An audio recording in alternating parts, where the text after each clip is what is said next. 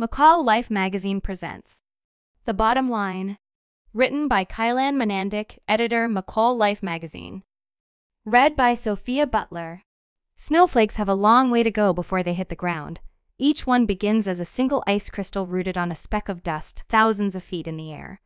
A newborn flake could spin around for hours, slowly gathering quintillions of water molecules. The resulting snowflakes can fall into 8 general shapes depending on temperature and humidity.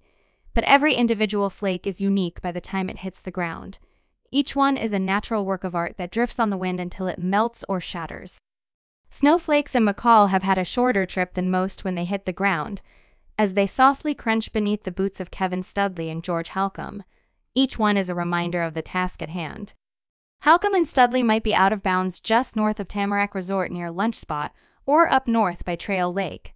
Wherever they are, they're alone in the mountains, digging into the snowpack inch by inch until they isolate a 3-foot column. Studley and Halcom are avalanche forecasters for the Payette Avalanche Center, and they start most field days before dawn.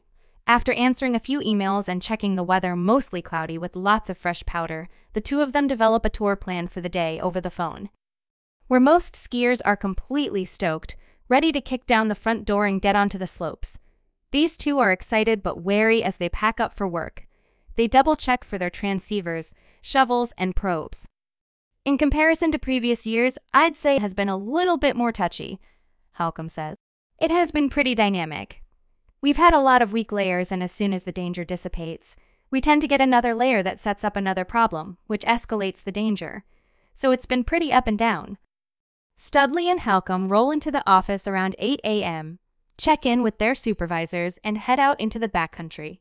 Outside, the sunrise is a stunning backdrop of pink and orange behind the alpine tree line. Snow falls and boots crunch as they meticulously load their snowmobiles with skis, poles, boots, a first aid kit, repair tools, and anything they might need in an emergency. God forbid you have to spend the night out there, Studley says. We each carry first aid and basic survival tools, just in case. A 2 PAC. The PAC has a lot of terrain to cover for just a 2-person avalanche center. The advisory area encompasses a large chunk of the Payette National Forest north and east of McCall, and then parts of the West Mountains south of McCall. Unless they're touring around one of the resorts, Studley and Halcom need snowmobiles to access such a wide area and produce avalanche forecasts every Tuesday, Thursday, and Saturday. Our avalanche center is small, Halcom says, so Kevin and I tend to wear a lot of different hats. It's just myself and George, Studley adds. And we collaborate with the Friends of the Payette Avalanche Center, FPAC, which is a non-profit group that supports us. FPAC has been around since 1999 with a mission to provide a community-based forum, operate and maintain training facilities, provide basic avalanche education, and be a general partner to the PAC. One of our motorized ambassador, Jana Allen, was able to get in touch with Skido recently, Studley says. They do these snowmobile loaner programs for avalanche centers. So we have 2 new snowmobiles and they've been a great addition. Support from FPAC and the PAC Forum is one of the big reasons Studley and Halcom can serve such a large area. It's challenging for sure. Just being 2 people. That's where the FPAC plays a big part, Studley says. It's still in its infancy. We're still trying to create this foundational support in the community and spread awareness that we exist. Outdoor industry professionals and amateurs alike can submit avalanche observations online at PayettAvalanche.org. Forecasters use that vital information along with the weather patterns to plan out their tours. A lot of times we're driven by a submission, Halcom says. Someone submits an observation where they saw an avalanche or triggered an avalanche. Then what we do is a little avalanche investigation to make sure we understand exactly what's going on out there. Currently, the PAC offers gear discounts and a free sweatshirt to folks who submit 5 professional quality observations in a year. It's so helpful. We've been trying to encourage people and build more of a community collaboration, because that's what it's really for, Halcom says. I think the most valuable thing is the ability for anyone, especially new snowmobilers or skiers, to get on there and see what other people are seeing. Birth of the Backcountry Boogeyman. It's a beautiful bluebird day.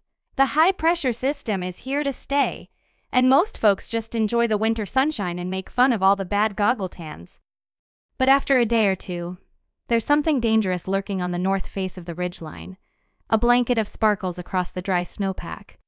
A week later, Studley and Halcom traverse toward their observation area. They're completely attuned to the environment, each of them relying on years of experience touring and guiding in various mountain ranges to help keep them safe. Halcom constantly checks his slope meter as he approaches a ridge. Anything over 30 degrees can slide, he says. It's impossible to control the terrain, but he can at least control his position within the terrain. That's really like the basic thing you learn as a backcountry traveler, Halcom says. Honestly, when I was young and first started 10 years ago, I probably incurred a lot more risk because I thought it was super necessary for the job. But over time, we've found a lot of intelligent ways to reduce the risk and still get the same information. Throughout the field day, Studley watches the terrain, searching for any of the obvious signs, shooting cracks in the snowpack or piles of disturbed snow. We tell people the most obvious sign of an avalanche is an avalanche, Studley says with a laugh. The only things he can hear are the howling wind and the purr of his new Ski-Doo 850 snowmobile, but he's listening for a very particular sound. It's really unnerving if you've never heard it, Studley says. There's a funny term that we use called whumping, which is essentially just the collapsing of a weak layer. It makes this big whump sound. This weak layer is what forecasters are usually looking for when they perform stability tests in the field. Once Studley and Halcom reach the observation area, they look for a safe spot to serve as a proxy for the slope they're investigating. A lot of times we're not even going to enter into avalanche terrain until we've looked at the snowpack. You can kind of ease into it like that, Halcom says. We've developed a lot of good tests within the industry to keep us out of harm's way before we actually get in there and make that decision to enter dangerous terrain. We're on these little slopes that are inconsequential. So if something did happen, if there was an avalanche on these little slopes, it wouldn't hurt us. As they dig deeper through the snow, it's like going back in time days or even weeks.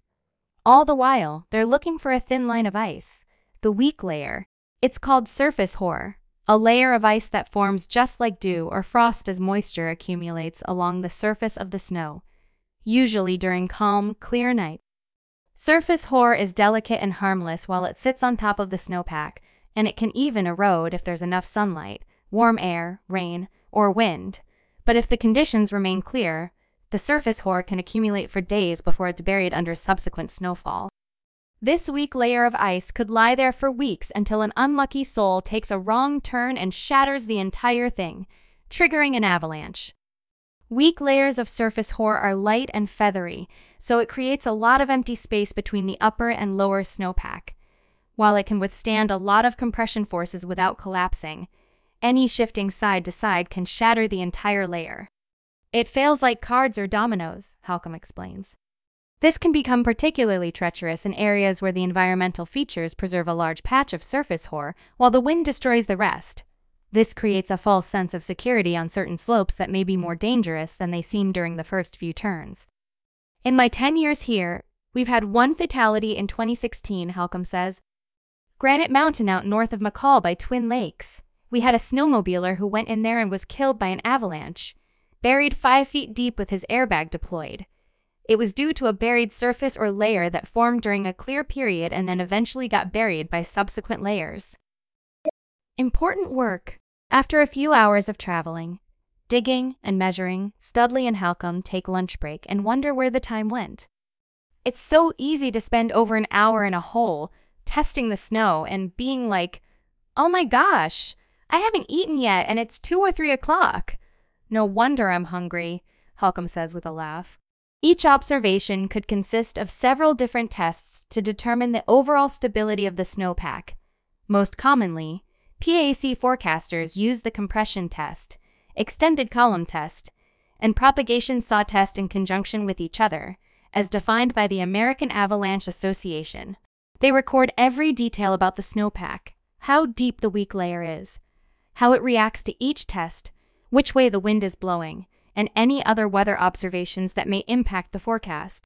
Usually we're digging snow pits pretty frequently and observing the different layers in the snowpack and how they interact with one another, Studley says. Then what we do is we compile that into the following day's avalanche forecast, which we write early in the morning before it goes out on the website. Studley and Halcom collect enough data for 3 reports a week. every week of the ski season.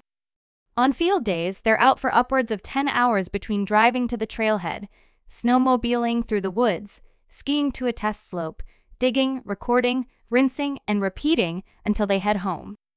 It's pretty easy to get out there and get a full day's work, Halcom says. We're struggling all the time to not have too long of days, but we just have a lot to do.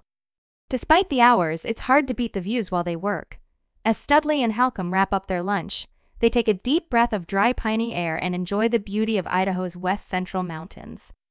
It can be like a lot of other jobs that have their challenges and stresses, but at the end of the day, I'm a skier at heart. So being able to travel into these more remote areas, ski some really cool terrain, and share what I learn as part of a public safety effort, it's rewarding, but we spend maybe like 3% of our time backcountry skiing, Studley says with a laugh. Their work is invaluable in a community of outdoor enthusiasts, especially in a place where the biggest draw is access to adventure. Anybody can rent a snowmobile for the weekend, grab a snowbike, or take a day trip out of bounds. So, organizations like the PAC are more important than ever when it comes to avalanche awareness and education. Once Studley and Halcom come down from the mountains, they also work in the community as educators. They recommend any newcomers to the sport attend avalanche safety classes and take a few trips with a guide or a mentor. There's plenty to learn in a classroom, but first-hand experience in the backcountry can sometimes be the best education. You just don't know until you've had a few years of experience after having some education, Halcom says. You don't really understand the gravity of it. Studley adds that even the most basic avalanche rescue class can provide a lot of perspective. It's much more affordable than a level 1 class, which I also recommend, Studley says. But rescue is one of the most important skills you can develop right away. And it really helps people understand the gravity of what they're getting themselves into. Once you understand what it takes to dig out a buried person, you can start to understand the consequences a lot more.